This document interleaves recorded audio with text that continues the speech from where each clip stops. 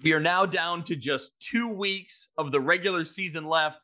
But when you really look at the calendar and you really look at the discussions we're having, Mitch, the playoffs have already started for a lot of teams in our area. We saw it last Friday. We're going to continue to see it. So you know what that means? We got to be giving our best performances here on the pod. Are you ready to bring it all here, give our best effort? I've got my hydration multiplier here. We are in playoff weather now, Greg, seemingly. Yeah. So, yes, we are in the final 3 weeks, 1 week of those down, I suppose. So, yeah, we are now into the nitty-gritty of the season. Really looking forward to how this is going to shake out. Well, we're getting into the nitty-gritty, and no cramping up in your podcast chair there, Mitch. We're ready to go. Let's get into it. Talking Illinois high school football. If your goals are as high as you talk about, tonight's the night you go out and just take one more step. It's a view from the West. And it starts right now!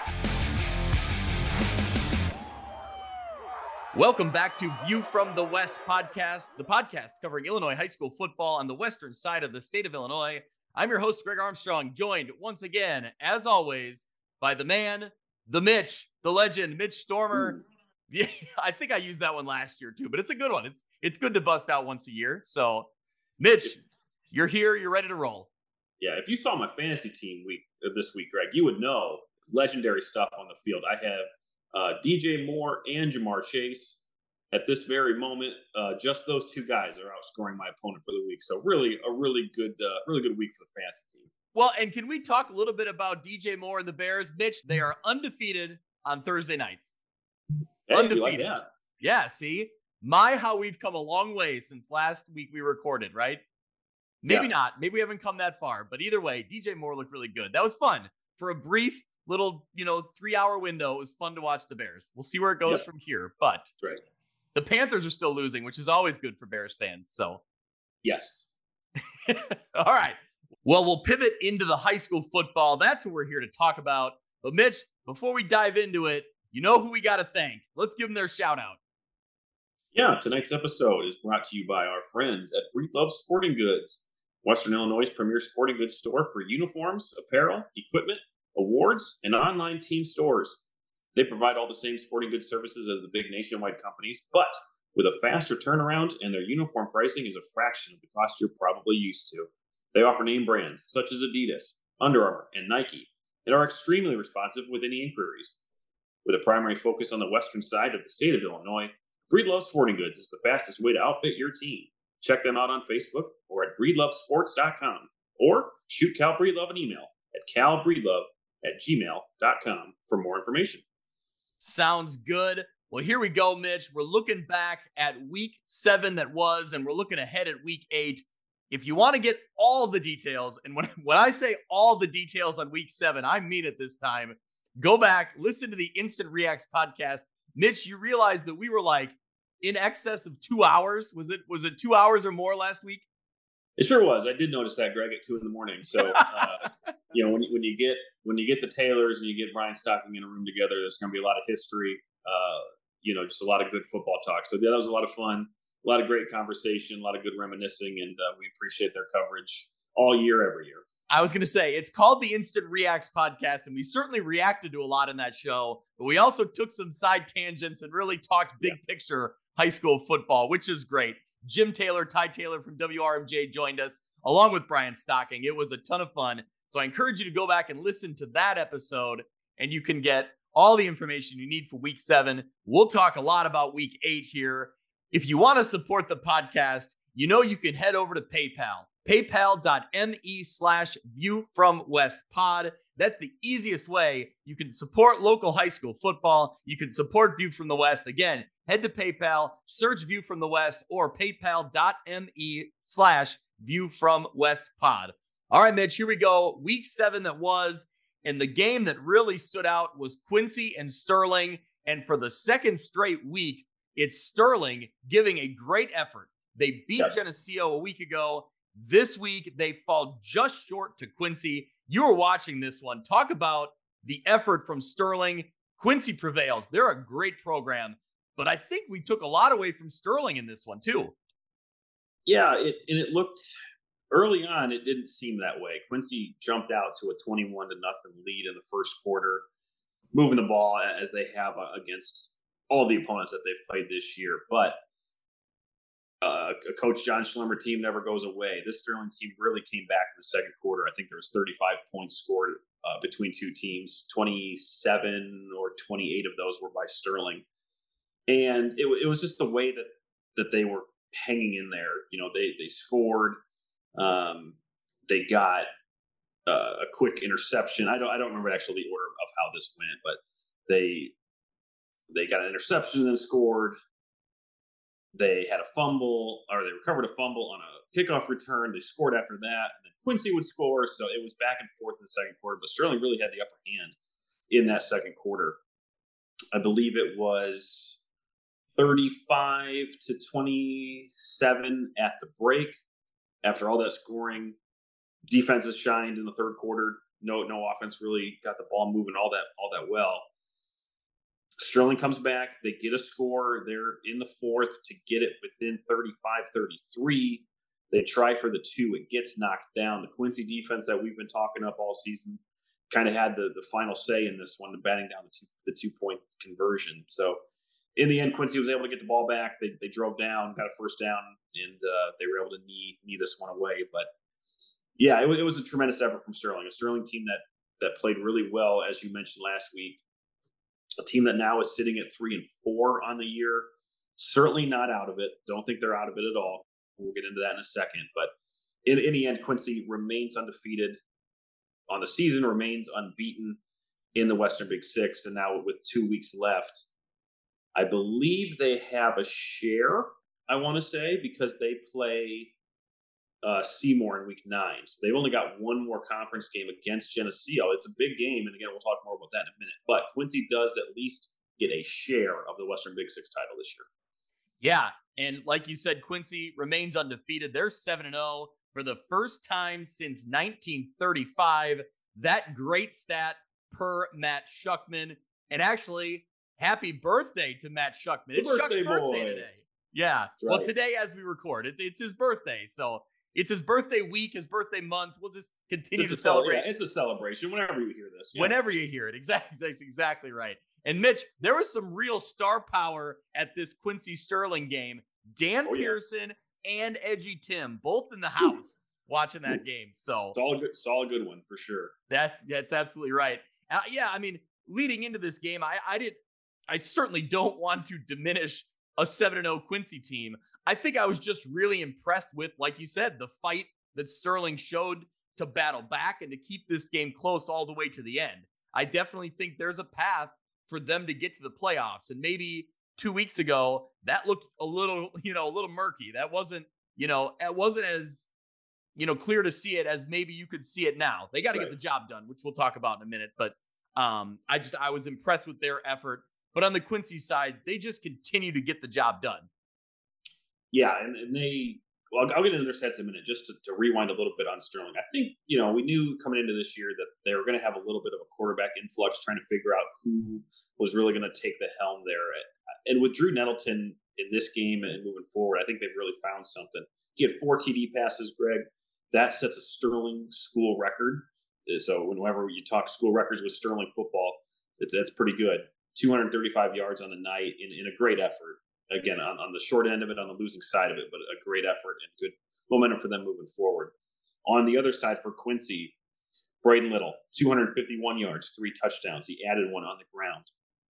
Tycho Hammers was a big target. He had 6 catches. 3 of them went for scores, 109 yards. And Jarius Rice, 184 yards on the ground. Also had 4 catches for 97 yards. So you're looking right at 300 total yards there for Jarius. Again, as closely as Sterling played them there this game and certainly in the second quarter, it's all those Quincy weapons that really pushes them ahead in this one. Yeah, it's funny when you read the stat line for Braden Little, 251, 3 touchdowns plus a rushing touchdown. What went wrong? What went wrong? For a lot of guys, it's like that's an all-time game for them, and for him, it's like, all right, that's pretty good. Like, what did he have the last 2 weeks? He had 6 touchdowns, then he had 7. Yeah. So, listen, Braden, I know you listen. we got to step up these stats here, man. I mean, 16 touchdowns in the last 3 weeks. We got to pump those numbers up. All right, I'm kidding. I'm gonna put you on the spot then. What did Mitch Stormer QB1? What's the best game stats you ever had? I can say for certain I don't think I threw for 16 touchdowns in my career.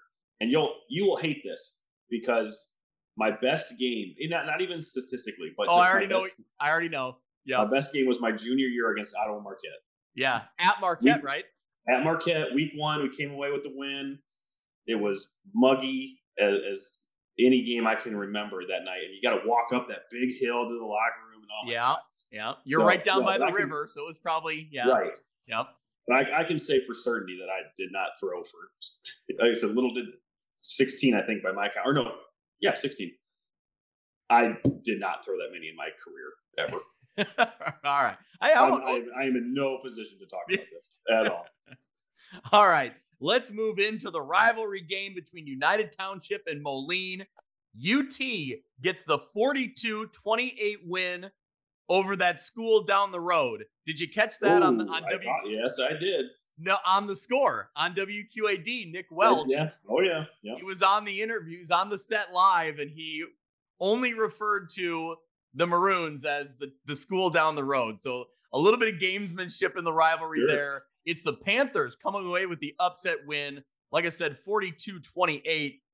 That's a great win for a program that, has really, like any program this time of year with the record they have, they're hungry for a win. They're looking for any positive momentum. And, texting back and forth with Coach Welch, he felt like this was, finally a game where they put everything together. Like they really put everything on full display, played a complete game, and you could really see it play out. This is a great effort from the Panthers. I think you saw this building for a couple weeks. They weren't getting the wins, but they were playing well. We've liked, obviously, what we've seen from Matthew Kelly the past couple of years. We've liked what we've seen from Corey Randall the past couple of years. And so you knew that this was coming. They played really well in that win earlier this year. And so for this, in a rivalry game towards the end of the year, this was a great performance by the Panthers. No doubt about it. I know that I didn't see the final stats on this one, but Matthew Kelly had 134 yards rushing in the first half. So he was really put on display with his dual threat ability. This went down into the fourth. Moline was driving. They were in a position to score. The Panther defense comes up with the goal line stuff. And with shortly after that, Corey Randall, who else from 52 yards out, really put this one over the top. So, Moline fought all to the end, but UT came up big when it mattered most. So great win for the Panthers. You say that, we felt like this was building, but really in all reality, last week, they kind of had a clunker against Rock Island. We thought that would be a game where maybe we thought this would happen, where they'd play their best, they'd play a complete game and really show all of their skills on display. And it didn't happen. It was for United Township. And for a lot of us, I think that was kind of a surprise that they didn't win that one against Rock Island. So going into this one, honestly, I didn't think much of it. I thought that a few weeks ago, I thought that this game, I thought Moline or United Township had a potential playoff path. I said it'd be hard, but I thought they might be able to get there, and they lose to Rock Island. So then coming into this one, I didn't think much of it. And then here they go, they bounce right back. And so good for them. Good for head coach Nick Welch. But Mitch, the great story from this game, Grayson Anderson, senior captain for United Township, scored his first touchdown in his high school career. Now, the reason this is significant, because of all that he's been through. Let's go through the backstory here. He suffered a torn ACL as a sophomore, missed his entire football season as a sophomore. Last year, in the first game of the season against LaSalle Peru, he suffered another torn ACL, was out all of last year as well. He's back this season. To see him get a touchdown reception is amazing. I saw the highlight on Friday night. He catches the pass and immediately drops to his hands and knees. You can clearly see the emotion in the moment. Congratulations to him. Congratulations, Grayson. What a moment. Talking to head coach Nick Welch, he said he's a captain for the second year in a row on this team because he's one of the best players leaders and teammates that he's ever coached. So high praise coming from Coach Welch. What a moment, Mitch. This is really cool to see. Yeah, we love stories like this. We hate it when, you know, we see guys lose a season, right? And Grayson missed 2. So to come back, it's one thing to even have the mental toughness to say, you know what, I'm not done. I'm coming back. I you know, injuries be damned. I'm gonna come back on this field and play. And so this was great. This was a really cool moment. You know, captured the essence of the play great. It drops down after the touchdown, and it's heartwarming all around. So yeah, congratulations to Grayson, and congratulations again to UT on the win. A big win, big night for them at the Soul Bowl. Yeah, after, you know, this remarkable story, capping it off with his first touchdown, this is definitely worthy of the Mathewson's Mini Helmets Player of the Week for week number 7. Congratulations, Grayson Anderson from the United Township Panthers. He earns the mini helmet. He's got a mini helmet coming his way for all that he's been through, and to get back on the field and have this moment. So you can find Mathewson's Mini Helmets on Facebook and on Twitter. Search them out. They do great work if you're looking for customized mini helmets, decals for your school. Like I said, find them on Facebook and Twitter. And one more time, congratulations, Grayson, and congratulations to the United Township Panthers. They get the win there against rival Moline. I'll call him Moline, even though Nick Welch won't do it. Right. But, you know. Yeah. All right, a few more scores here. Geneseo gets the huge non-conference win over Mendota, 63-6. Jaron Neal ran the opening kickback 79 yards for a touchdown. AJ Weller, 4 first half touchdowns. 43rd overall playoff appearance is now secured for the Green Machine. So the Green Machine is rolling out there in Geneseo. Yeah, ringing that bell out there for sure.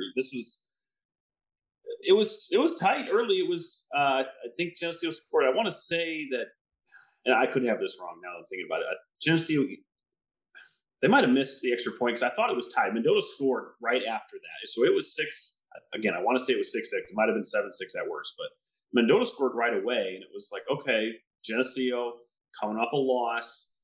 What's their mentality like? But having AJ Weller back in that offense, they had that train rolling right away after that with 56, 57 unanswered following that Mendota score. So yeah, 43 overall appearances for the Green Machine.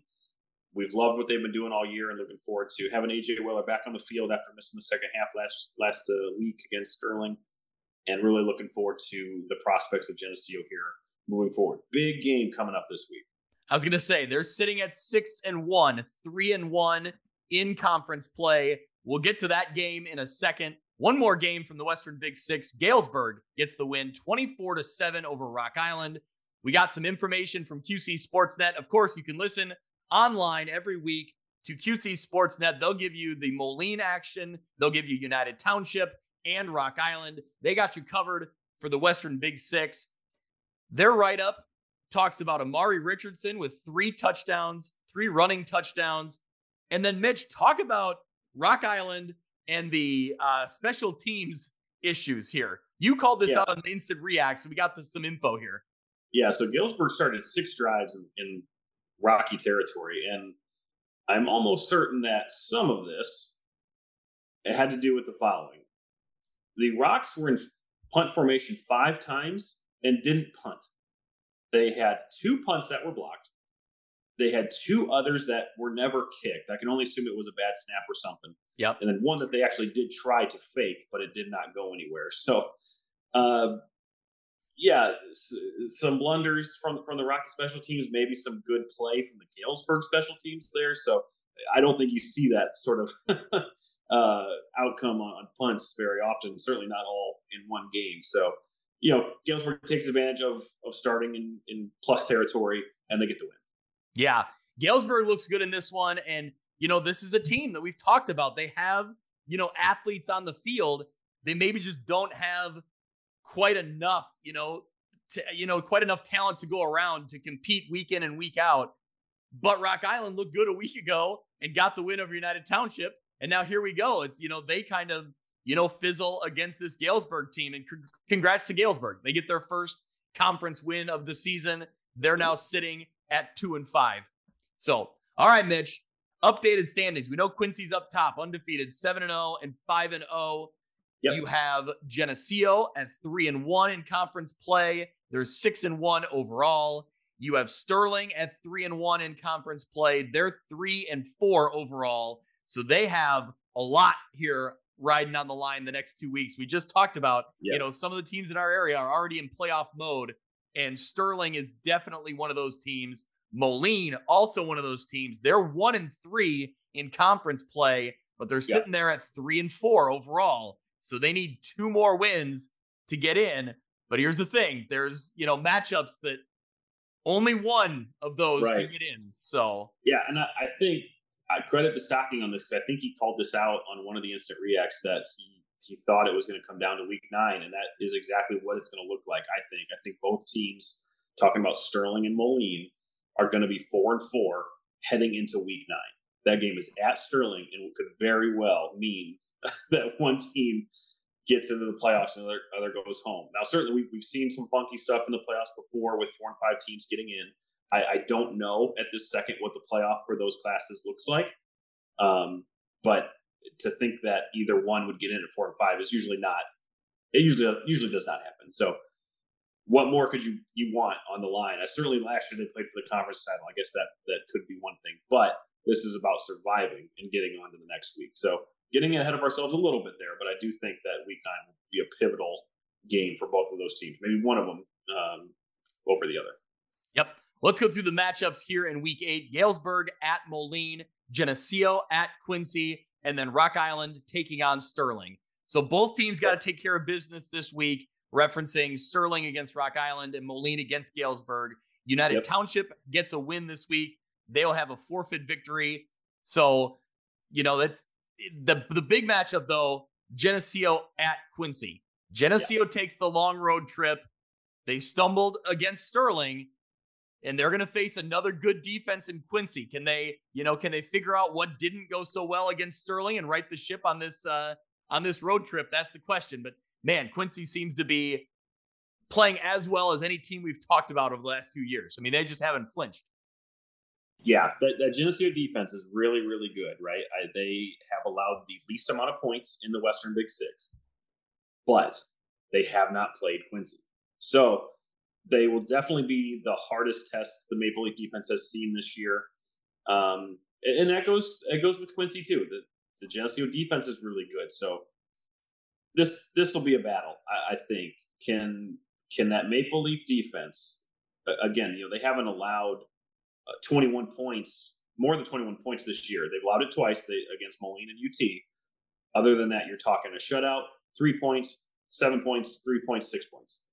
Really, really good defense. But looking at what Quincy has done, 55-40, 41-34, 63-56-35. So this is 2 really good teams. And on you flip the ball too. Quincy's got a good defense. Geneseo's got a really good offense. So this is what you want in a game that is going to determine whether Quincy wins the Western Big Six outright or whether they will share this title. So really, really looking forward to it. I can tell you right now, this will be where my attention is on Friday night. Really looking forward to this game. Yeah. Yep. A lot to be determined in 2 weeks of play in the Western Big Six. And man, I'm here for it. I'm excited to see how this all plays out. Well, we saw plenty of drama in the Three Rivers Athletic Conference on Friday night, last Friday. We talked all about it on the Instant Reacts because Jim Taylor was live on the call for Rockridge and Morrison. Ty Taylor was live on the call for Sherrard and Orion. I called them in the Instant Reacts before those games played out because I just thought there's a lot riding on the line for both those games. I want to just get them in and talk to them in general, but it could not have worked out any better. These 2 games were fantastic. Go back. I encourage everyone, if you haven't already, listen to those podcasts. That podcast, it's really cool to get their perspective being there. I was also in attendance for one of these games, the Rockridge Morrison game. Maybe the best game I've seen this year, or maybe the best games I've seen in a few years. It was great. Rockridge and Morrison, for as much as we've talked about the offensive explosiveness, we've talked about both teams' defenses as well. The defense was on full display for a majority of this game. Two really good football teams all the way around, going toe-to-toe. Excellent, excellent football. Morrison was real. I mean, Rock Ridge was in control. It was a 0-0 game, but Rock Ridge really was, getting more done offensively, and they weren't able to punch it in. They got one touchdown called back in the third quarter due to penalty, and then they fumbled in the red zone to give it back to Morrison. So they had a chance. On the flip side, Morrison, the stats were staggering. They were really struggling to get first downs. I mean, I think Jim Taylor said 3 on the night, maybe. Yeah, something like that. And I don't know that they eclipsed 100 yards rushing, maybe just barely. But yeah, and look, privately, non-bias aside, I was worried that the cold and wet that it was on Friday would slow Morrison down. I've seen it happen. It happened to the teams that I played on.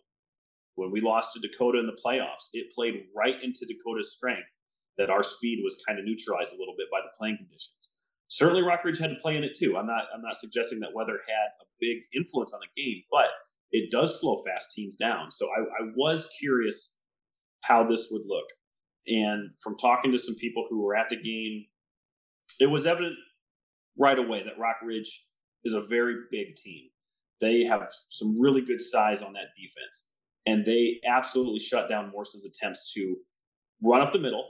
And again, because it's wet, because it's cold, because it's soggy, getting to the outside, you're not as at an advantage as Morrison has been accustomed to all season. So, we know that Rock Ridge had a good defense. We know that Morrison's had a good offense. And, if you played this game 10 times, each team might win 5, right?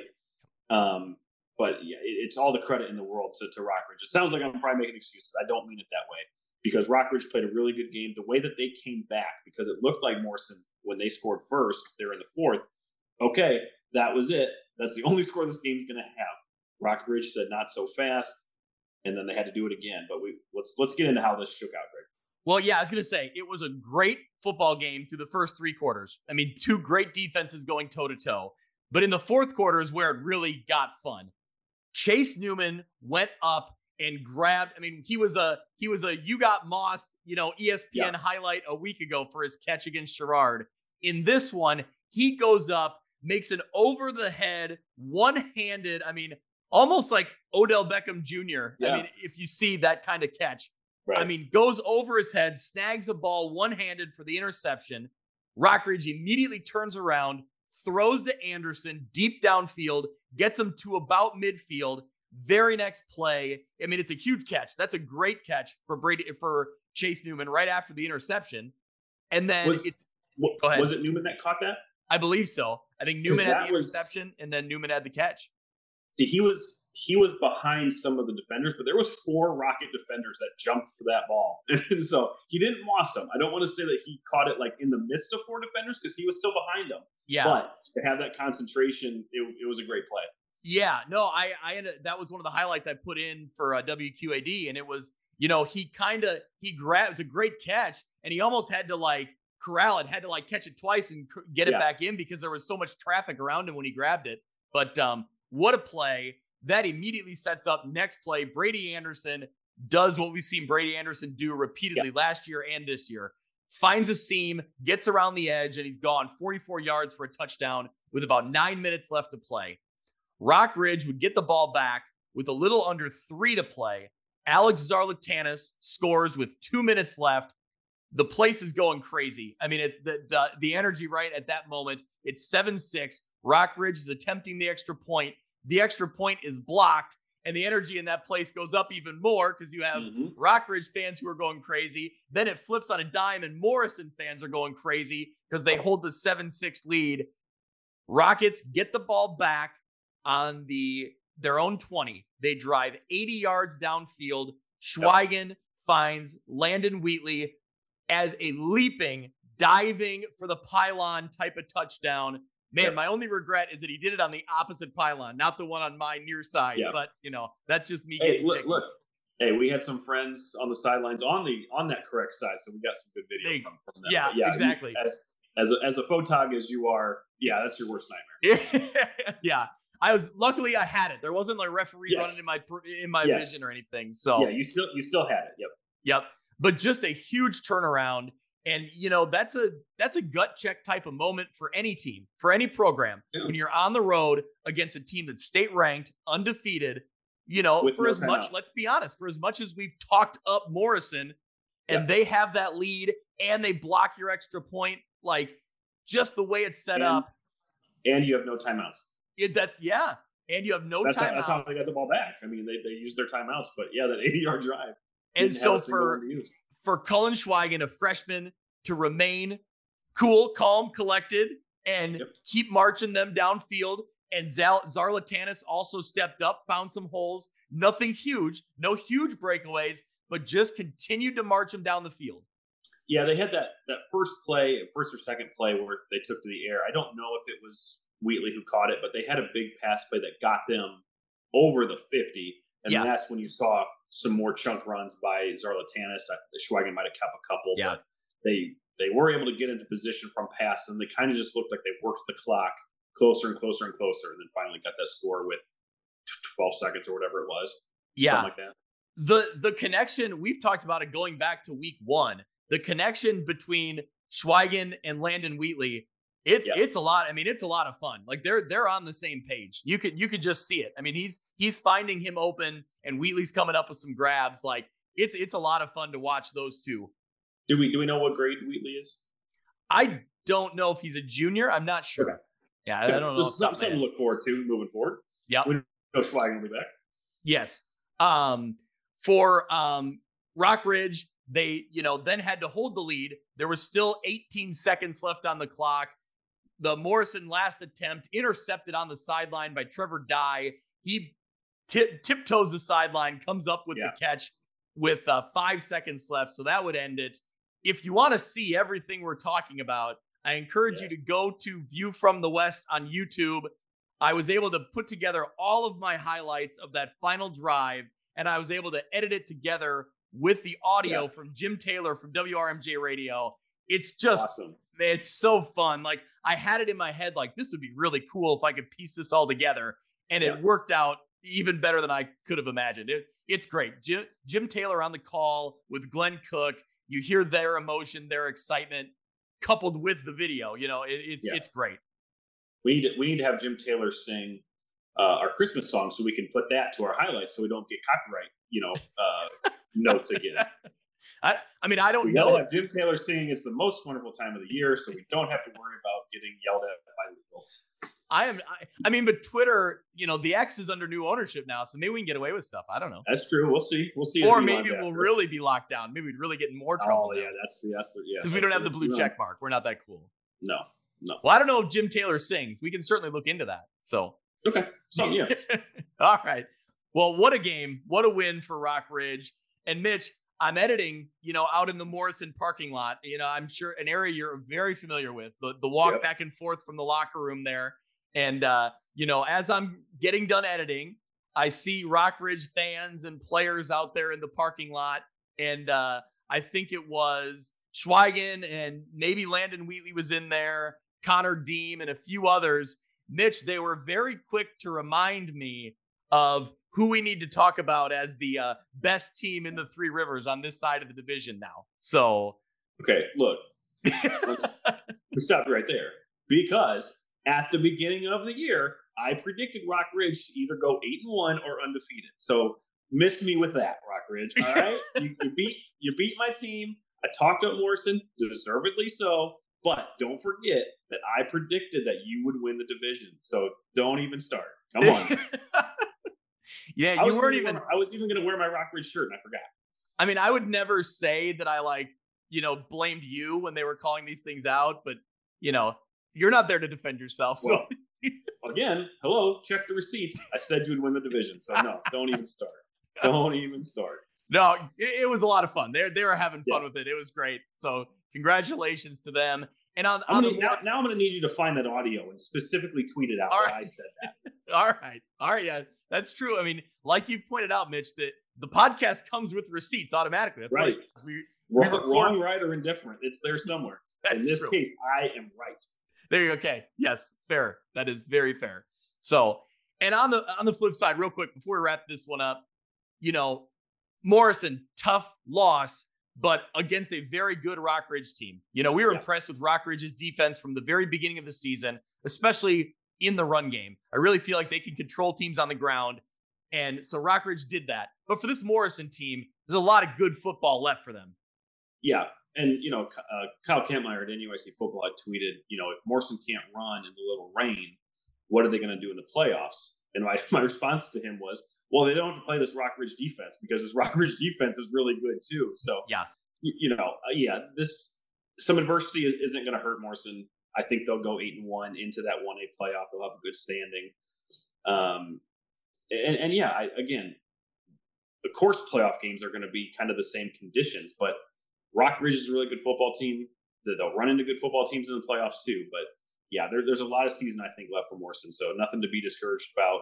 This was a great game, classic game, and unfortunately someone had to lose. Yeah. Well, let's keep moving down the way here to the other game covered by WRMJ and the Taylors, who are, again, on the Instant Reacts podcast. Go out and listen to that. Sherrard gets the wild 27-26 win over Orion. We'll jump into it. But before we do, Mitch, can you ever remember, in our time doing this podcast or just in general watching high school football, a team lose like Orion has in 2 weeks in a row?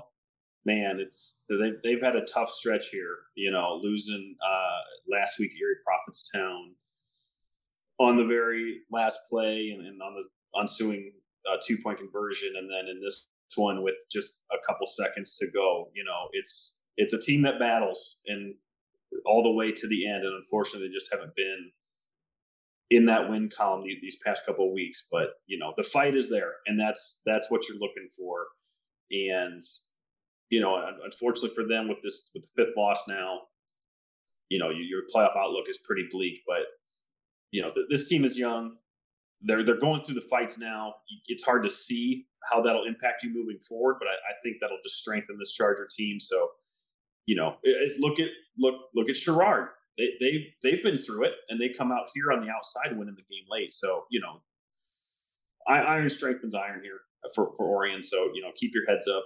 You're playing well. And I think in the end, again, a young team that will always get experiences from these games, and it'll help them moving forward. Yeah. Well, on the flip side, Sherrard found themselves in the same spot as Orion, sitting at 2-4, needing to win out. And they get this first one in dramatic fashion here. It was a matchup between 2 and 4 teams. But when you're talking rivalry and you're talking what's on the line, this is playoff atmosphere type stuff. That place, from what I heard on Ty Taylor's call on WRMJ and from what I saw in pictures, man, this atmosphere was electric. It's a playoff type game. Yeah, I was able to catch this game. I was able to catch the ending of this one on NFHS. Didn't have the audio, didn't have Ty's audio on there, but yeah, you could hear the crowd noise, and it was on fire. Yeah, well, for good reason, it was on fire. Holland Anderson to Cyrus Hoke from 23 yards out to score with 5 seconds left. That capped off a 98-yard drive in 1 minute and 36 seconds. Mm-hmm. So remarkable turn of events there for Sherrard. And talk about, Ty got into it on the Instant Reacts. Talk about a bizarre way to end, to cap it all off. The extra point is redone because of an offsides on Orion. So that's a pre-snap penalty. So they have to re-kick. Even though Sherrard made the kick, they have to re-kick it because of an Orion penalty. The second one is a botched snap, which Noah Fender rolled out, tries to throw it into the end zone. I think that was the first one. Oh. That was the first try. Okay. Noah Fender took the ball. Now I'm second guessing myself. I thought that's how this worked because I tweeted it as it happened, which mea culpa on my part to Noah Fender. I said it was the holder that did this, but it was him. Rolled around, threw the ball, and it almost gets caught. It was a crazy play. Yeah. And then they said he was offside. The play shouldn't have continued on because it's a pre-snap penalty. Okay. And then it just continued to get kind of weird from there. Well, so then I thought one was a pre-snap penalty, one was that horse collar. unless I'm remembering wrong, I think it was the same thing. Okay. I don't know. Either way, they had to kick it again. Yeah, because when he threw it, it was incomplete, and yet they still got to kick again. So I think that's why that was. Again, Sherrard fans correct us if we're wrong. That's how I remember it. A lot was going on Friday night. It's hard to keep it all straight. But I tell you what, you can go back for the correct version of the story. Go back and listen. Ty Taylor posted the entire final drive of Sherrard on WRMJ.com. I listened to it while I was mowing grass yesterday. It was great. And now I was so clearly so dialed into my grass mowing that I don't exactly remember how it all happened. But either way, they missed one attempt and went back and had to kick it again. And they did get it through the second time to grab the 1-point victory. Sherrard time of possession, 32 minutes to Orion 16. So, pretty big disparity there. Anderson had 294 yards. This Sherrard program, we talked about them and Orion both needing to win out. The path is there for Sherrard to do it. We'll get more into the matchups in a minute here, but the path is there. Yep, I think so too. Yep. All right. Well, one positive note for Orion over the weekend, I saw that former Orion standout Logan Lee, this was a Don Doxey tweet, former sports editor at the QC Times, thought that Logan Lee looked like an NFL quality defensive tackle for the Iowa Hawkeyes over the weekend. 10 tackles, 2 sacks, 2.5 tackles for loss. So great kid, great athlete, Logan Lee, getting the job done for the Iowa Hawkeyes. So the defense looks good for Iowa. I don't, want to get into the rest of it because it's just. Can he play offense? Well, he did. Yeah, he used to be a really good tight end. So yeah, see, there we go. All right. Few more scores here from the Three Rivers Athletic Conference. Kewanee bounces back, gets the win over Monmouth Roseville, 42-21. That gives the Boilermakers their 6th win, so they are playoff bound. Princeton gets the win over nearby rival Bureau Valley. Last time they'll play for a while in the Rumble and Roar matchup there. Bureau Valley fumbled on the very first play. Tigers scored 2 plays later and really kind of jumped on it from there. You said it. It was early and often for Princeton. And this is only the 3rd time these two teams have met. They're only 16 miles apart. Now certainly, that there are conference affiliations, there's been switches, there's been divisions, things like that. But still, there's been enough, I think, either open weeks or whatever it might be. I would have thought it surprised me. I don't know the inner workings of how it took so long to get this matchup. To me, it just seems crazy that it had been so long that these two had played. But in all 3 games, Princeton's really had the upper hand. They've outscored BV 135-16 in this 3-game series. Kevin Hieronymus with the Bureau County Republican had a great write-up on the history of this game. I believe we retweeted it, but you could find that. It was a really good insight into the series. And unfortunate that I'm not going to say it's over, right? We thought that with Morrison and Fulton prior. Now that's coming back.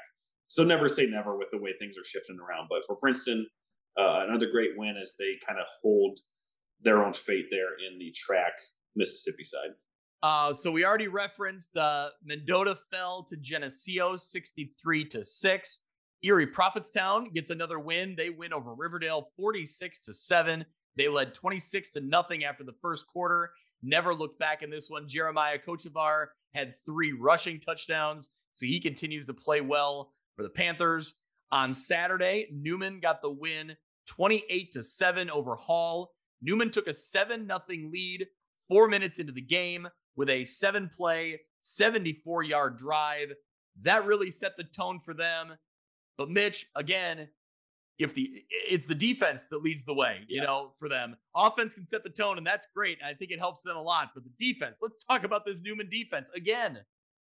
Yeah, so in this one, Carter Root had 2 interceptions. And so that led me to text Coach LeMay this morning and said, hey, how many are you guys up to this season?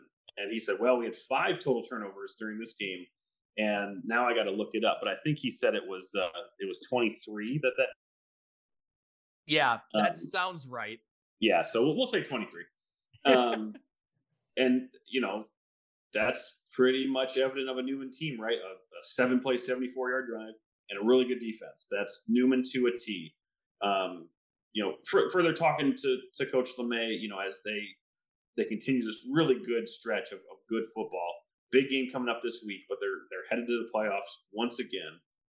They're still looking for some consistency on that offense, but what is getting them by, I think, is that defense giving them the opportunity, right? The defense is going to keep them in games. So while they are going through some growing pains on offense, trying to see what works, that defense is always going to be to have their back, because it is really, really good unit. Yeah, well, that's what I thought was so important to mention, that, when they drive down and score right away on their opening drive, and, the article in Friday Night Drive referenced, which shout out to Friday Night Drive, great coverage from around the state. Seuss is all over it. But, on the local level in the Sauk Valley area, the write-up talked about that opening drive really setting the tone. So if the offense can set the tone and give this team some points, I think that goes a long way to really giving that defense just the utmost confidence to know that, hey, if we get a few points on the board, we're not going to give up, much here. We're going to keep ourselves in any game. So it becomes huge when you score early. Yeah, I'm looking back here trying to see Newman's defense. I mean, they've had a couple games that they allowed 20. One was against Princeton. The other one was in a win against Rock Island. Yep, and that's the most. That's the most they've allowed. Yep. Other than that, it's 7 against a really good Rock Ridge team, 10 against a Sherrard offense that's pretty good, and then 7 against Erie that's been playing better, 14 against Bureau Valley, and then 7 here against Hall. So a really good unit. It's going to serve them well heading into playoffs. Yeah, for sure. Well, Mitch, we always talk about, the Newman defense, but the story of this game was special teams. How about Anna Jungerman? She's a cheerleader turned kicker. She went 4 for 4 on extra points in her first game. So yes, you heard me right. Cheerleader turned kicker. After the Rocky game, she started attending practices. They've been working with the cheerleading team, which she had been on at the start of the season, to see how and if she could do both. And according to Coach LeMay, both teams, or both programs agreed that let's make this work. The cheerleading team and the football team. So she has moved from cheering on the sidelines to suiting up with pads and a helmet for the Comets. Yep. The best part of the story is she's kicking the extra points now, kicking the field goals for them. She still performed at halftime with the cheer team with pads under her cheerleading uniform. I love this story. I don't think I've ever heard this. You've seen football players in the band at halftime or for the national anthem, but I don't think I've ever seen a cheerleader go out and then be on the team. Yeah. So former soccer player, and Coach LeMay I think him and his coaching staff just came to the conclusion that they needed a kicker, and the kids knew where to find one. So this is a really cool story for Newman and for Anna. So congrats to her on those kicks. Maybe we'll see a field goal here in the next couple of weeks, going into the playoffs. So this is a story to monitor for sure. Yeah, that would be great. I think it's funny. We saw a tweet after the game at some point about, how she went 4 for 4. And then a week ago, she was kicking in the Powder Puff game. And now she's kicking in a real game. So it's just really funny. Really great. Yep. Love it. Yep. All right. Well, let's go through the standings here and see what the matchups are for week 8. Princeton still sitting up at top of the Mississippi side of things at 6-1 overall, 3-0 in conference play. Kewaunee 3-1 in conference play. They're 6-1 overall. You have Bureau Valley at 2-3 in conference play. They are 3-4 overall. And then you have Newman, who's 1-1 in conference play, interestingly enough. So they still have 2 conference games left to be played. I believe they're 2-1 now, right? Are you looking on IHSA? Oh, yeah. So I guess they have. Yeah, it's not updated from Saturday. 2-1 now. Oh, see, I should have trusted your notes, Mitch, and not the IHSA. Yeah, see? All right. Well, I will trust your notes for the Rock side of things. Rock Ridge Rockets gets the huge win. They're 5-0 on their side of the conference. They're 6-1 overall. Morrison 4-1 in conference play, 6-1 overall. Monmouth Roseville fighting for a playoff spot. They're 3-4, 2-2 in conference play. Sherrard, which we talked about, also still fighting for a playoff spot. They're 3-4 overall, 2-2 on their side of the conference. You also have Erie Prophetstown at 2-5 overall, Orion at 2-5 overall, and Riverdale's 0-5 and 0-7 on the season. Well, Mitch, let's get into the matchups on both sides here. You got Kewanee taking on Newman, Bureau Valley going up against Aurora Central Catholic, Mendota at Princeton, Hall at Rock Ridge. On the other side of things, Erie Prophetstown going up against Sherrard, Monmouth Roseville at Orion, and Morrison at Riverdale. So we talked about Monmouth Roseville and Sherrard. You know, they're in playoff mode already for sure. Yep. Can Sherrard continue to get the job done against an Erie Prophetstown team that's won 2 in a row?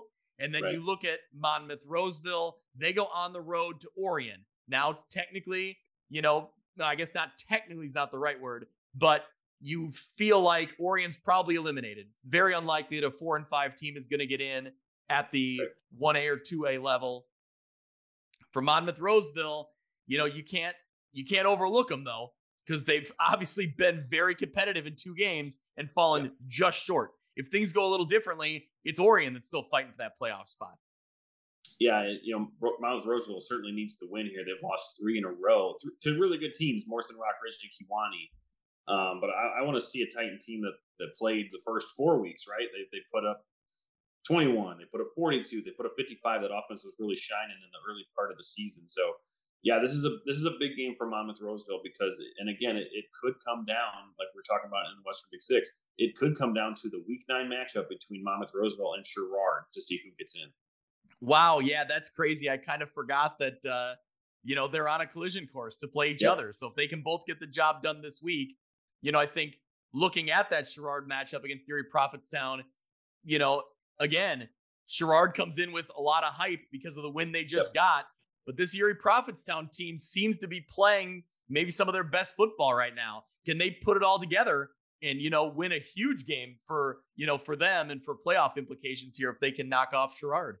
Yeah, 2 in a row for the Panthers. Offenses looked really good. Jeremiah Kochevar has that offense really, really playing well. So this is, as much as we've talked up Sherrard and the way that they've been playing, and now they're picking up some wins. This is a good Erie Prophetstown team coming.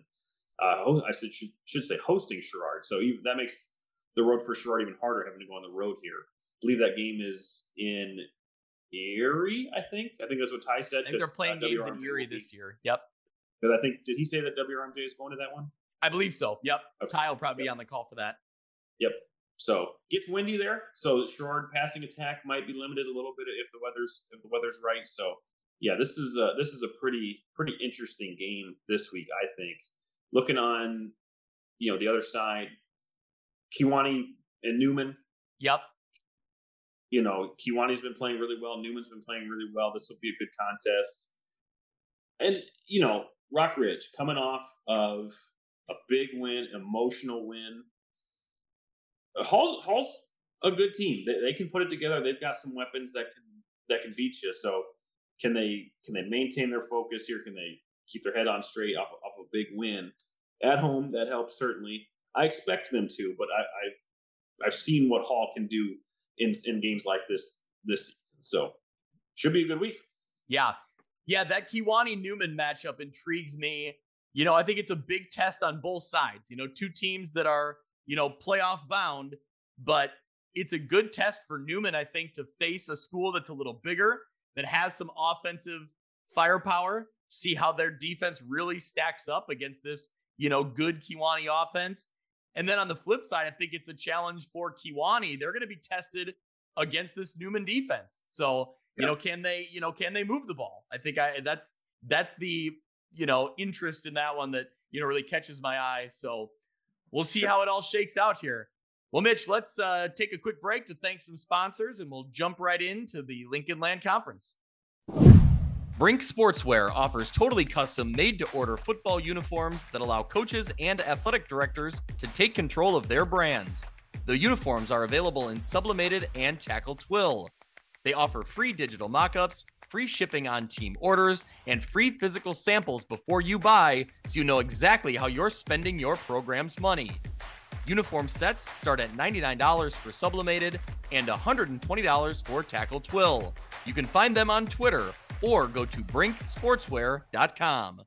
View from the West podcast is also sponsored by the Cupcake Cartel, gourmet cupcakes that are made to order. Over 40 flavors, including wedding cake, lemon blueberry, strawberry milkshake, snickerdoodle, and Oreo. Perfect for weddings, birthdays, showers, fundraisers, or any event. You can find the Cupcake Cartel on Facebook. We thank them for their support. Let's get into the Lincoln Land Conference. We'll start with Mercer County. They get the win 36-8 over Illini West on Friday night. Mercer County scored on a 4th and 23 to open the game. So talk about setting the tone and, jumping all over Illini West early. It's a game that Mercer County desperately needed. They get the victory here at home at George Pratt Memorial. So good win for them. Yeah, the score had a good highlight of that. Colby Cox marched the Golden Eagles down the field on that play. So, yeah, Merco's been a hard team to kind of figure out this year. So with that opening loss to United, but they played really well here, getting the win. And really, that's 2 in a row. They beat Elmwood Brimfield team that is now maybe a little bit better than they've been playing. With winnable games their last 2 weeks. So as mentioned, as hard it's been to kind of figure out Mercer County this year, they're still knocking on the door of the playoffs. I think they can get there. Yeah, what I thought was really interesting, you talked about Mercer County being kind of a tough team to figure out. Coach Matlick's interview on WRMJ on Sportsline on Saturday morning, he mentioned that he really felt comfortable play calling in this one and that it played out that way. They get 36 points on the board, they get the win. And obviously they've had some success, in a few games this year, but he felt like he was finally in a groove for the entire game, play calling. First year head coach, first time calling plays. So I think there is a learning curve there. And, his players are trying to figure out his system that they've installed. And, he's trying to kind of figure out what buttons to push and when. So, that's, I think, a big step in the right direction. If Matlick's feeling more comfortable each and every week, play calling wise, this offense is going to get that much better. And they're getting healthy. He talked about finally being, close to fully healthy, which they have not been. So that's also a big step for them. Like I said, it's games against Macomb and West Hancock that are winnable, but it's got to be that Mercer County team that showed up this past Friday, to continue to get that job done. Speaking of Macomb, Mitch, this score really kind of surprised both of us. They fall to Elmwood Brimfield 52-8. I don't think it's necessarily the surprise that Elmwood Brimfield got the win. I think that's a program that we've been impressed with. They nearly knocked off Farmington a week ago, but to come up and put in 52 points against Macomb, that did surprise me. Yeah. Elmwood Brimfield coming in, it was their night, right? They have been playing well, as you mentioned. They almost got the win against a really good Farmington team last week. And Macomb has kind of hit a little bit of a roadblock here. Certainly know that there's a lot of outside factors going on in the community, which we certainly empathize with and understand. But for Elmwood Brimfield to come in, get the big win here, really good for that program moving forward. Yep, absolutely. Well, speaking of a good win, a good positive win for a program, how about Anawan Wethersfield? They get the win 33-15 over Farmington. Yeah. Mitch, I wondered if, this Farmington team was rolling along, but I wondered if there'd be a chance that A&W could, make them stumble in this one, because Farmington was going on the road. They were, at Wethersfield. And sure enough, man, the Titans are rolling here. They fell 1 point short against Stark County in week 2. But ever since then, they look, every bit the team that we thought they thought they would be at the beginning of the year. So they're now 6-1. They knock off the Farmington team that had been previously unbeaten. Zeb Rashid, 112 yards, 2 touchdowns. Dylan Ori, 153 yards on the ground. He had a touchdown as well, also with 114 yards passing. So great effort all the way around from this Titans team. This is a marquee win for them on their schedule. Yeah. One thing right off the bat that I love, that updates from this game or updates mostly every week, come from, I think the handle is Geese Updates or Geese Athletics. The Okay, handle. Yep. I just, if forever anyone who's listening who is not aware that the two schools are separate for other sports, the Wethersfield Flying Geese, a tremendous logo. I love seeing it. Anna won previously the Braves. That was great too. So, yep. And anytime that account kind of pops up on the timeline, it's just like, it's like a little bit of nostalgia hitting. So I love to see. There you go. Yeah, Anna Wethersfield we knew was going to be a good player in the LLC standings this year. We did think they'd be one of the top two teams. Stark County has kind of come into that fold from, I don't want to say from out of nowhere, but from underneath us, right? We weren't really talking them up as much, but a great result, kind of confirming that the Titans are really good here. Zeb Ratchet, 112 yards, 2 touchdowns. Ori, 153 on the ground, 114 through the air. So they're getting it done. Their players are playing well, and a great win overall for Anna Wethersfield. Moving, are they 6-1? They are 6-1 now. Yes. Yep. So the top 3 teams of that small side, really, really good football teams, all going to be in that 1A playoff picture. Mitch, I do want to give a quick shout out to Anna Wethersfield. Always has someone send us stats every Saturday morning or sometime over the weekend.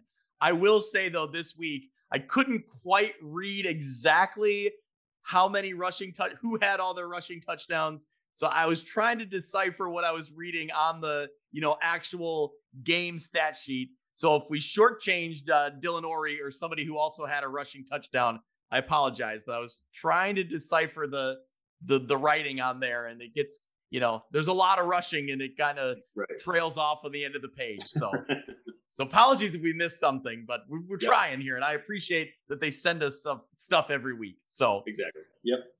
So great win for them. They got a couple big matchups coming up we'll talk about in a minute here. Knoxville gets the win, 47-26 over West Hancock. Blue Bullets remain unbeaten. They still have games against Fulton and Farmington. 2 huge matchups. A lot will be determined in those 2 games. Nolan McClay, 244 yards and 4 touchdowns. That brings him up to 1,464 yards on the season. 20 touchdowns total on the season. This kid, he's putting his name right up there for the View from the West Player of the Year. Yeah, he'll be a candidate, no question about that. So another great game for him. Mitchell Parrish has been good all season too. He had 138 yards and 3 touchdowns in this one. So, like you mentioned, Blue Bullets won undefeated still in big games against Fulton and Farmington. I think what we talked about in Instant Reacts was, I think, next week with Fulton, right? Record wise, these 2 teams don't match up the closest, but it'll answer the question of who's for real, right? Are teams in the LLC playing the best competition, and how will they fare against a team like Fulton playing in the toughest conference in 1A, or is Fulton much better than their, I think, 3-4 record states, and can they knock off an unbeaten? So this is a really interesting game. Won't matter certainly for any conference standings, but Knoxville and Fulton, we looked at it even at the beginning of the year as an interesting game, and it's still going to be a really good contest. Yeah, it's definitely a measuring stick, between these 2 conferences and where teams sit, in the playoff mix, and kind of, how they'll fare potentially down the road. So because Knoxville will be 2A, right? Knoxville, I think, is usually 2A. Yep. Okay. Yep. So, all right, a couple more scores here. LVC, the Miners get their first win of the season, 36-6 over Oblong. That one was on Saturday. So congratulations to the Miners getting in the win column. Rova Williamsfield, they get the win over Rushville Industry, 45-16. They continue to roll along. Brian Bertelshofer, 138 yards rushing, 3 touchdowns. Riley Danner, 153 yards passing, 2 touchdowns. Jack Godsell, great game all the way around. 9.5 tackles, 5 tackles for loss. He had 38 yards receiving and a touchdown. So those are just a few of the names. There's a few more names that played well. Talon Hull, 97 yards receiving and a touchdown. Spencer Brown, who I believe a week ago or 2 weeks ago, we only called him Mr. Brown because we didn't have his first name. So Spencer had 49 total yards and a rushing touchdown, and Cole Miller, 4 for 4 in PATs and a 32-yard field goal. You know, Mitch, I will say maybe the best sign that you're playing good football is when I'm gathering stats every week and I know your players' names are right off the top of my head without even looking them up. So I already know the names. That's a good sign if you're a football program, if we know your name right away. Yes, you got it. Stark County gets the win, 48-28 over Princeville. But Mitch, the real big news coming out of Stark County this week, congratulations to head coach Jade Nord and his wife. Their child Hayden Nord was born on Sunday. So man, great season for him on and off the field. The Rebels are undefeated.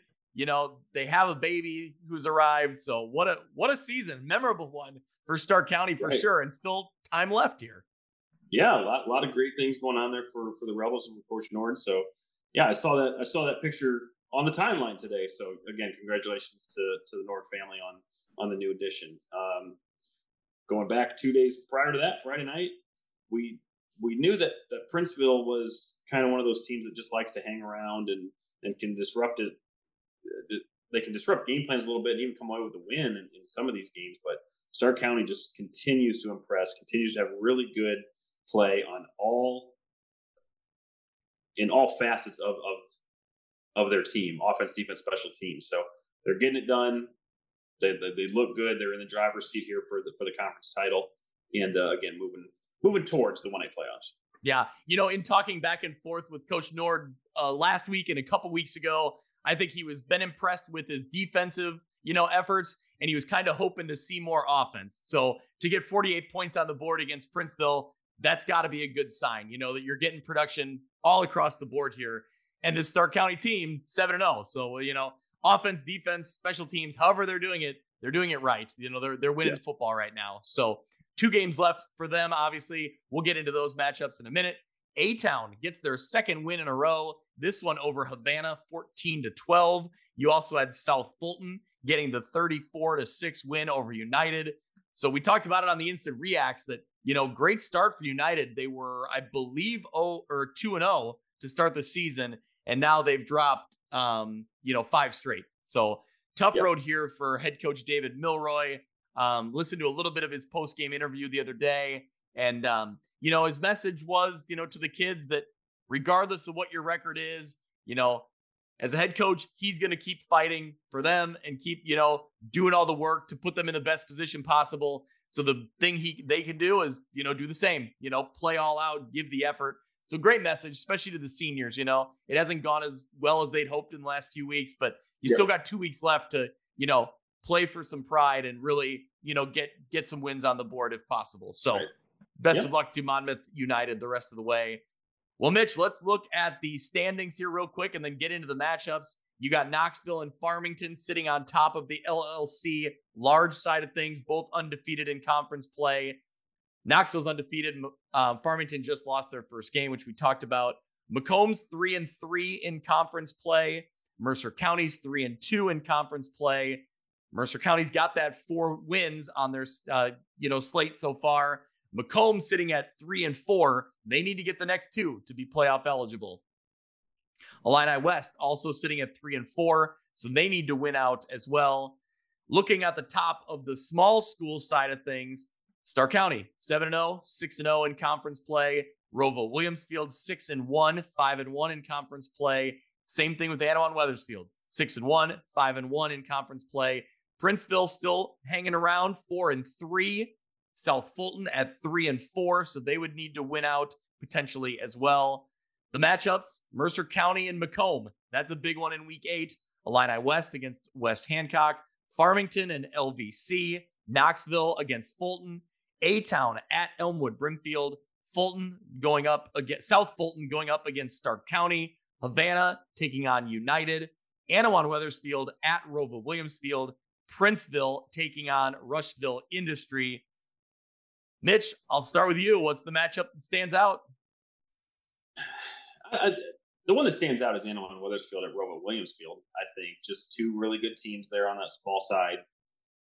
Currently in a race for second with Stark County remaining undefeated. and I think that they'll get a win over South Fulton, so they'll stay that way.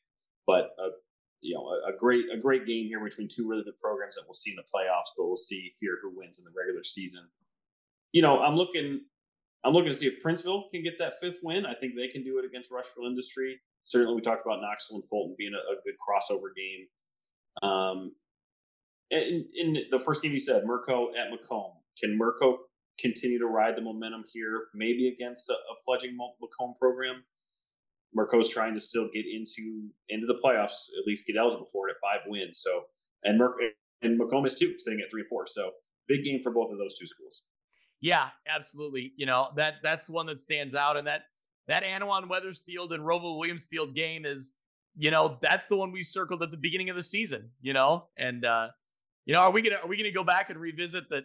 I kind of planted my flag with Roval Williamsfield, and you kind of planted your flag with Anawan Weathersfield. So, this is kind of a battle between us now. Right. Still, our receipts are poor in not predicting Stark County's rise. So they hold the upper hand here on us, no doubt. And I'll be honest that Jade Nord, head coach at Stark County, he's been nice. He has not really rubbed that in my face. So yeah, maybe the players and the coach, maybe the players and him talk about it behind our back. But right, your face is plastered all over the locker room. That's what motivates them here week after week. But hey, we've talked about it. We could be motivators. That's fine. So, that's fine. Yeah, no problem. All right. Well, we will take one more quick break, and then we will jump into the Northwest Upstate Illini. The Quad City's first and only fantasy football show, For Fantasy's Sake, has you all covered when it comes to all of your fantasy football needs. The guys come to you live every Sunday morning during the football season from 10 to 11:30. They've got the best analysis, rankings, DFS, and gambling advice between the Rock and Mississippi Rivers. So tune in to For Fantasy's Sake every Sunday during the football season from 10 to 11:30 a.m. on Facebook and YouTube. Welcome back. Let's jump into the NUIC. Mitch, I was walking the sidelines in Northwest Upstate Illini country this week. We'll get to the Fulton-Dupec game in a minute, but we'll start with Dakota and Galena. Dakota gets the 20-0 win over the Pirates. Connor Matthews, 116 yards and a score. Jason Bowers added 65 and 2 scores. So Dakota gets the much-needed win. They're now sitting at 3-4 with Stockton and EPC left. So we'll talk about matchups in a minute, but this Dakota team, they're fighting for that playoff spot. Yeah, so an up and down year for Dakota. Started well and it kind of took a little bit of a detour here, but a good win over a good Galena team.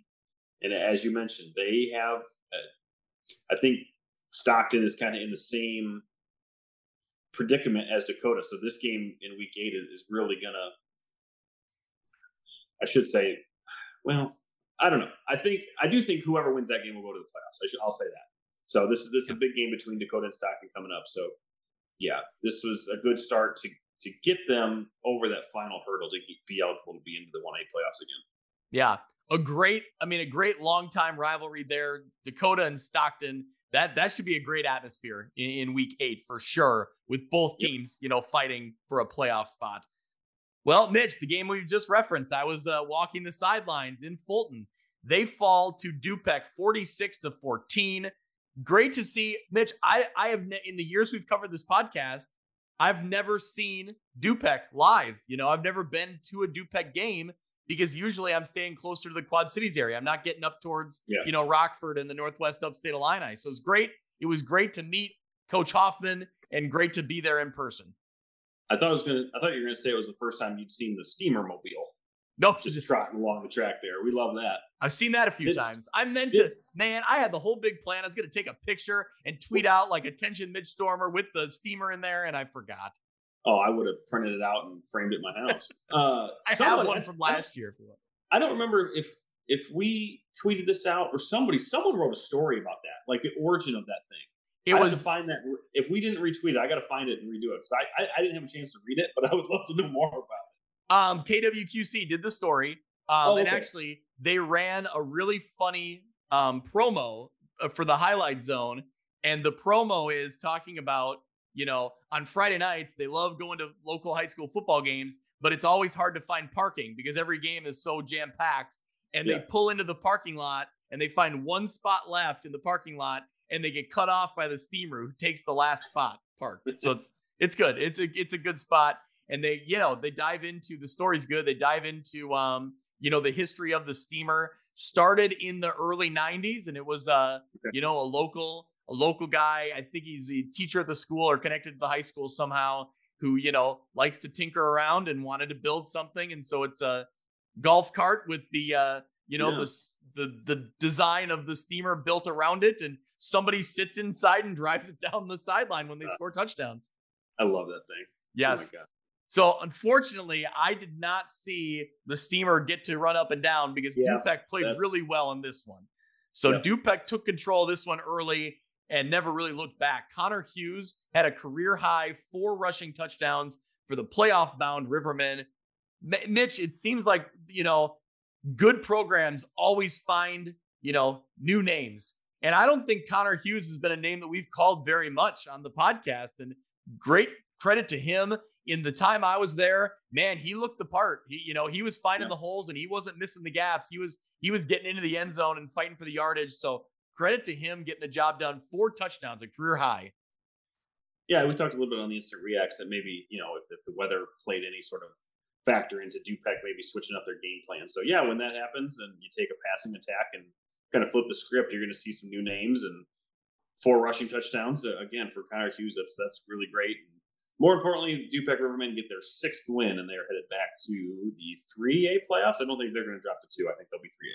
Yeah, Kyle makes it seem like they'll end up in 3A again, where they have been the last 2 years. So, Mitch, the really fun part of the game, I was walking out. I had gotten my highlights. I had to rush over to get to Morrison. As I was leaving, I caught a lineman interception, nearly a lineman touchdown. Jaden Guffey snags a pass right out of the air, almost like, goes right in his right in his gut, snags it. He rumbles a couple yards, couldn't quite get into the end zone, but either way, great play from him. Fun to see. The players went nuts. You could hear the fans going crazy. So I did see the video. I think we retweeted it. Yep. Yeah, they captured a good video of that. So yeah, that's on our timeline. It's great play. Love it. Yeah. Man, my biggest regret is if I stuck around for 2 more seconds, I'd have got it. But and the other thing, I was in such a rush on Friday. Apparently they have like an anchor sandwich, or I was asked if I had gotten one before I left, and sadly I did not. I don't know exactly what it is, but to anyone listening, let me know. I've had a pork chop, I believe, from Fulton before, but I'm surprised they're not slinging Manny's Pizza out of there by now. They might do that too. That'd be a mess. But yeah, but it'd be worth it, but it'd be a mess. Yeah. But yeah, it was one of those nights where I knew I had to keep moving because I didn't want to miss anything. And, so I got some plays early. And then you missed something. I know. And then, thanks. Never look back, Greg. Just get to your car, tunnel vision. Right your door. That's about right. That's about how you have to do it. So anyway, great win for Dupek. Fulton will bounce back. They'll have a tough matchup coming up, but, see how they can bounce back. Lena Winslow gets the win 46-6 over Eastland Pearl City. Gage Dunker, 219 yards, 4 touchdowns. Lena Winslow had 323 yards rushing as a team. Dunker surpasses 3,000 yards in his career. It's the defense, though, Mitch, that continues, to play well for, I guess, both sides of the ball play well. Yeah. But, the defense really made a statement in this one. Yeah, Lee Win scored first. EPC ran the kick back, and then after that, it was a Lee Win show. They held the Wildcats to 49 total yards in this game. So a great win for Lee Win. A great win for Lee Win. And, things are now, as they have in the past couple of weeks, kind of building up to that week 9 against Forreston and certainly beyond as they try and defend their 3-time state champion. We'll talk Forreston in a second here. But first, Stockton got the win 46-6 over West Carroll. We talked about what Stockton has coming up. They're sitting at 3 wins with Dakota and Galena left. So we'll get into that in a second. But Forreston gets the big non-conference win over Gibson City Melvin Sibley, 22-21. Cardinals took an early lead, but trailed in the majority of this one. They rallied late for the nice win. You know, this is a team in Forreston that hasn't put up the big totals. You know, they haven't, really been putting up the huge numbers week in and week out. But to get a clutch win like this, and they're still sitting right there undefeated, right there neck and neck with Lena Winslow, a game like this goes a long way, for a program building some confidence into heading into the postseason for sure. Yeah, certainly. And they have one of the hardest finishing stretches out of anybody we cover.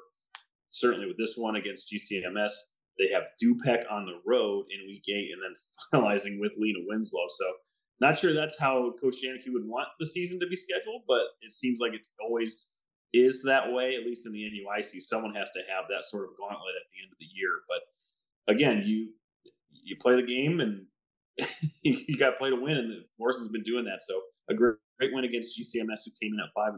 They'll be a playoff team too. And even though what you just talked about, they're not, again, putting games away maybe that we've seen in years past. They're still putting games away, right? Like they're still winning, just not in the same way. So they have a good team like this. They got a good defense. They could very well be a problem for Dupec and Lena Winslow moving forward the next couple of weeks. Yeah, I mean, we talk about, some 7-0 teams. We talk about a benefit to being 7-0 or a really good team at the end of the year like this is that in, maybe several games throughout your season, you're going to get a running clock and your starters aren't in the game anymore. You're resting your starters. They're not going to get hurt. But I do think there's huge value on the flip side where week in and week out, this Forreston team is in some battles. They got to come up clutch and make some plays. And, they got to win these football games. And I think that's going to go a long way come playoff time, that they're battle tested. They've been in those, key moments, those clutch moments where they have to make the play. So guys making the plays for the Cardinals, Owen Mulder, again, 95 yards and a pair of touchdowns. Mitch, every week I get the stat sheet. Coach Janicki sends it out and I really appreciate it. This week, like every week, I look through how many guys are in the rushing column for the stat sheet. This week, they had 7 guys listed on the sheet that all had at least one touch in the game. So I think, I don't know what it is on the season, but I remember like last year, it was like 15 or 16 players that had rushing yards on the year for Forreston. So it's by committee every single year. But Mitch, are you sitting down? I don't want to catch you off guard here. The shocking stat. Don't tell me they passed, Greg. Don't tell me that. Mitch, the Cardinals passed 4 times in this game. Oh, that's 5 times too many. Now I'll say they had 1 complete pass for 55 yards. Okay. So 4 passes though for Forreston in this one. Did it score? It was not a touchdown. I believe it was just 55 yards. Yep. Well, again, that's too many passes, guys. All right. Well, we kind of read through the standings a little bit. Forreston, 7-0, 6-0 in conference play, along with Lena Winslow. You have Dupec right behind them at 6-1 in conference play and 6-1 overall. Then you have Fulton at 4-3, 4-3 in conference play. Galena at 2-5. They're 2-4 in conference play. You have Stockton also at 2-4, 2-4 overall. You have Dakota 3-4, and they are 2-4 in conference play. So those are the teams still fighting for their playoff lie. Or no, I believe Galena now has 5 losses overall. Yeah. So I had read 4 losses. They had 5. So the teams still fighting for that playoff spot. Stockton, Dakota, and then obviously Fulton there with the 4-3 record. Let's get into the matchups here. Dakota at Stockton, Forreston at Dupec. Fulton goes on the road in a non-conference game at Knoxville. Galena at Lena Winslow. Eastland Pearl City taking on West Carroll. So Forreston at Dupec is huge. And then non-conference wise, you got Fulton at Knoxville. But Stockton and Dakota, like we referenced, ton on the line there for them. We way back at the beginning of this episode, we said the playoffs start now for a lot of teams. This is it. Yeah, I think I stand by what I said at the top of this segment, that the winner of this game will go to the playoffs. Certainly the loser gets eliminated with their 5th loss, but just let's look at Stockton, right? If they win, they're at 4-4. They play Galena, which I think is a winnable game for Dakota. If they win, scrolling.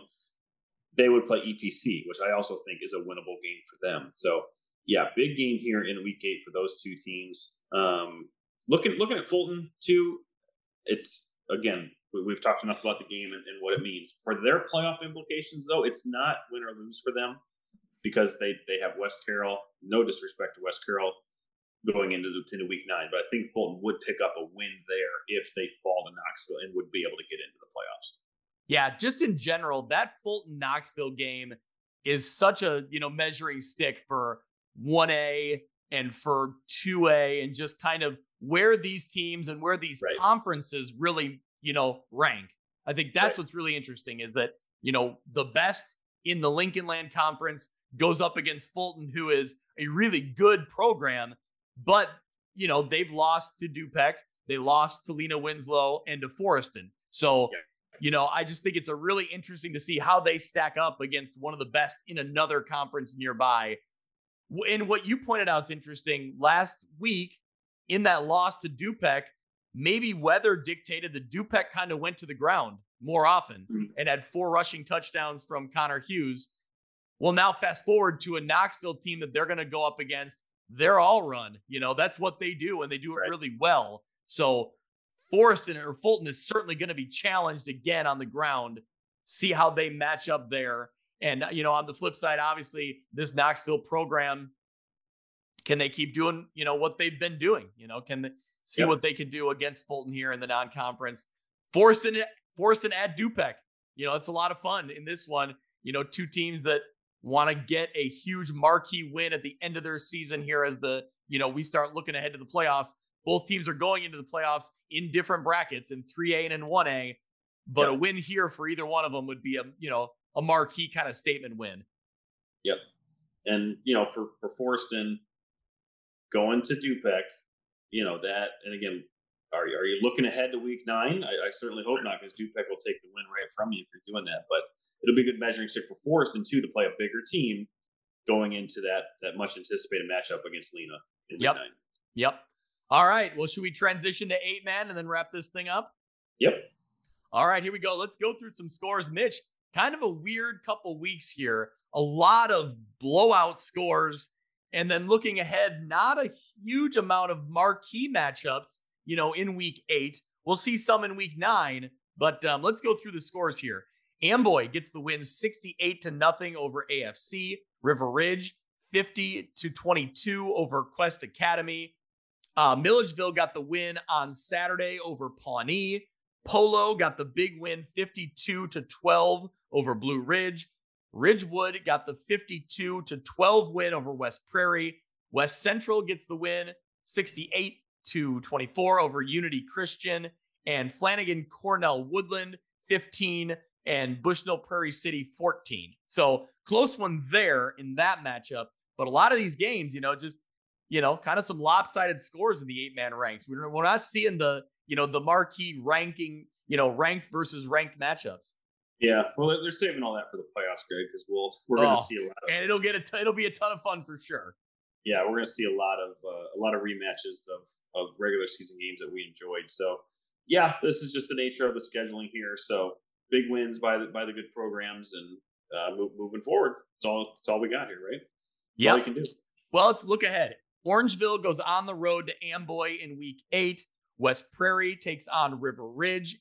Milledgeville goes on the road to Decatur Unity Christian. Quest is at Polo, and BPC, Bushnell Prairie City, is at Ridgewood. Those are some of the games to watch out for. Again, not exactly like marquee matchups, but the one that kind of stands out to me, you have River Ridge sitting at 4-3. They're taking on that West Prairie team also at 4-3. So big matchup there for both of those schools. Looking ahead at, let's see, what was the other one I wanted to look at? Ridgewood. Ridgewood takes on Bushnell Prairie City. So Ridgewood's 5-2. Bushnell Prairie City sitting at 4-3. So another big matchup with some playoff implications there as well. So Mitch, we always say that coaches can't look ahead, but we can. So not a lot of marquee matchups here in Week 8, but there is one big matchup waiting. You have Amboy and Polo meeting up in Week 9. So that'll be a good one. We can Like look that. ahead. Coaches can't do it, but we can look Yeah. ahead. That'll be one we'll be talking about next week for sure. Yeah, I think so. And I'm looking forward to seeing what Kyle shoots out this week for what his projections look like for the playoffs, because I don't think based on anything that happened this week that much will have changed from last week. But it's just exciting to look forward to that. We love that tournament, and because they play the week before the other state titles. So yeah, it's kind of a standalone thing as they march to Monmouth. So yeah, looking forward to as 8-man kind of wraps up here, 2 weeks left. Looking forward to that matchup you just mentioned in week 9. But I'm looking ahead. I'm looking ahead to the playoffs. I think it's gonna be a lot of fun. Man, I'm excited for the march to Monmouth, as you just coined it. I love it. Yep. That 8-man playoffs, it gets really, really fun. And actually, Mitch, I just recently saw on Facebook, there's a Facebook group that covers I8FA, so the 8-man stuff in Illinois. They do a podcast every week and really break down the 8-man division. So really cool to hear that. And obviously, Kyle does a great job covering the Northwest Upstate Illini teams involved and kind of 8-man in general. But I just saw a new podcast out there. So, I don't have the exact name of it, but I'll make sure to get it out there. I'm going to check right now real quick, because the last time I checked, the Illinois 8-man football domain had been hijacked. It had been like the domain had expired and someone else bought it. And the last I knew, it was going to Somalia or something. And I don't even see it on Google anymore. So that's a shame. But good to hear that there are other ways to get your 8-man news, and hopefully they can get a new website up and rolling here shortly. Well, don't get your computer spammed and hacked or Look, I sent the Prince money and I never heard anything back. There you go. All right, well, Mitch, we'll wrap this episode up. We haven't talked about where I'm going this week. Okay. I think I might make a special detour, might head back to the old alma mater, Otto Marquette, hosting St. Bede Academy. So a rivalry renewed there. That goes back to when I was in high school. St. Bede and Marquette were big rivals. They haven't played on the football field. I'm not sure how long it's been, but maybe since they were both in the Three Rivers, which has probably been 10 years or more now. So anyway, good to see that rivalry back in the mix. And my son and I may head back there on Friday night. And how is Marquette looking this year? I do not know. I'm just asking. So Marquette, I believe, is sitting at 5-2. They, 5-2. They just lost last week to Seneca, and Seneca's undefeated on the year, playing really well. Yep. St. Bede's at 5-2 as well, so it'll be good. Should be a good matchup. So, yeah, looking forward to that one. That might be what I end up doing. So, okay. So yeah, so keep your eyes and ears posted for me, because I won't be catching necessarily any local games, quote unquote, to our listening coverage area, but I'll be nearby. I'll be following along. To everyone listening, of course, thank you for listening. We appreciate it. Stay tuned. Next week we'll be back. We'll be talking week 9, talking that kind of playoff type preview. And Mitch, we are just a week away from getting to the NUIC football playoff preview show. Yep. I make my annual pilgrimage up to the heart of NUIC country and join Kyle Kampmeyer. And he usually brings in Kyle Leach from Milledgeville and Greg Pruis from Morrison. I believe he'll probably have on the show. So don't quote me on that. I don't know for sure who's going to be there, but to anyone listening, follow along. We'll link it out. We'll send out a link. It's really great. I'm lucky to be a part of it. I love being a part of it. It's great coverage of the small schools and of the 1A through 3A and the 8-man that we really cover so extensively. There's a lot of great playoff preview shows, especially at the IHSA state level, but I think we really get down into the nitty-gritty of the teams we really care about, and we kind of try to scout out some teams from around the state to really get the real information that you want to know. So it's always a good time. I can't wait for it. That's coming so soon. And of course, we'll be back next week with the Instant Reacts podcast. I may be doing the Instant Reacts podcast from the basement of my childhood home. I'll have to figure out a setup. And so all right. Yeah, we'll have to figure out who we going to bring on, potentially who we going to bring on here. I thought this is just on the fly here. Haven't run this by you yet. Maybe we get Shuckman or Don O'Brien from, from the Quincy area. Yeah. Yep. That's not a bad idea. I don't That's think at all. potential. So, Yep. all right, let's, Okay. if they're listening to Sure. this, consider this an invite. How about that? Yeah, right. We'll see how late they can stay up, because these things go pretty deep into the night. So we will, Well, looking forward and to it. Whoever joins us, we're looking forward to it. that's right. And I mean, it won't be a traditional, Friday night, because I won't be doing coverage for WQAD if I go back to Ottawa. But it will mean you'll have to wait, Mitch, until after I'm done getting a tenderloin from Knights of Columbus. I will have to stop there first, do the Marquette alumni thing, get a pork chop, or not a pork chop, maybe get a pork chop at the game, then a Polonsix tenderloin from the Knights of Columbus. So it's great. It's the best you're going to find. So all right, that's high praise. Here you go. All right, Mitch. We'll talk to you next week. Thank you to everyone who listens. Thank you to everyone who follows along. We'll be back next week talking all the playoff implications and all the things you need to know heading into week 9. We'll see you then. That'll do it for this week's episode of View from the West. Thank you so much for listening. I encourage you to go out to Apple Podcasts or Podbean and subscribe so you can follow along, and downloads will come automatically every week. You can follow along on Twitter at ViewFromWestPod. You can also email me if you're interested in being a sponsor, viewfromwestpod@gmail.com. Thanks so much. We'll see you next week.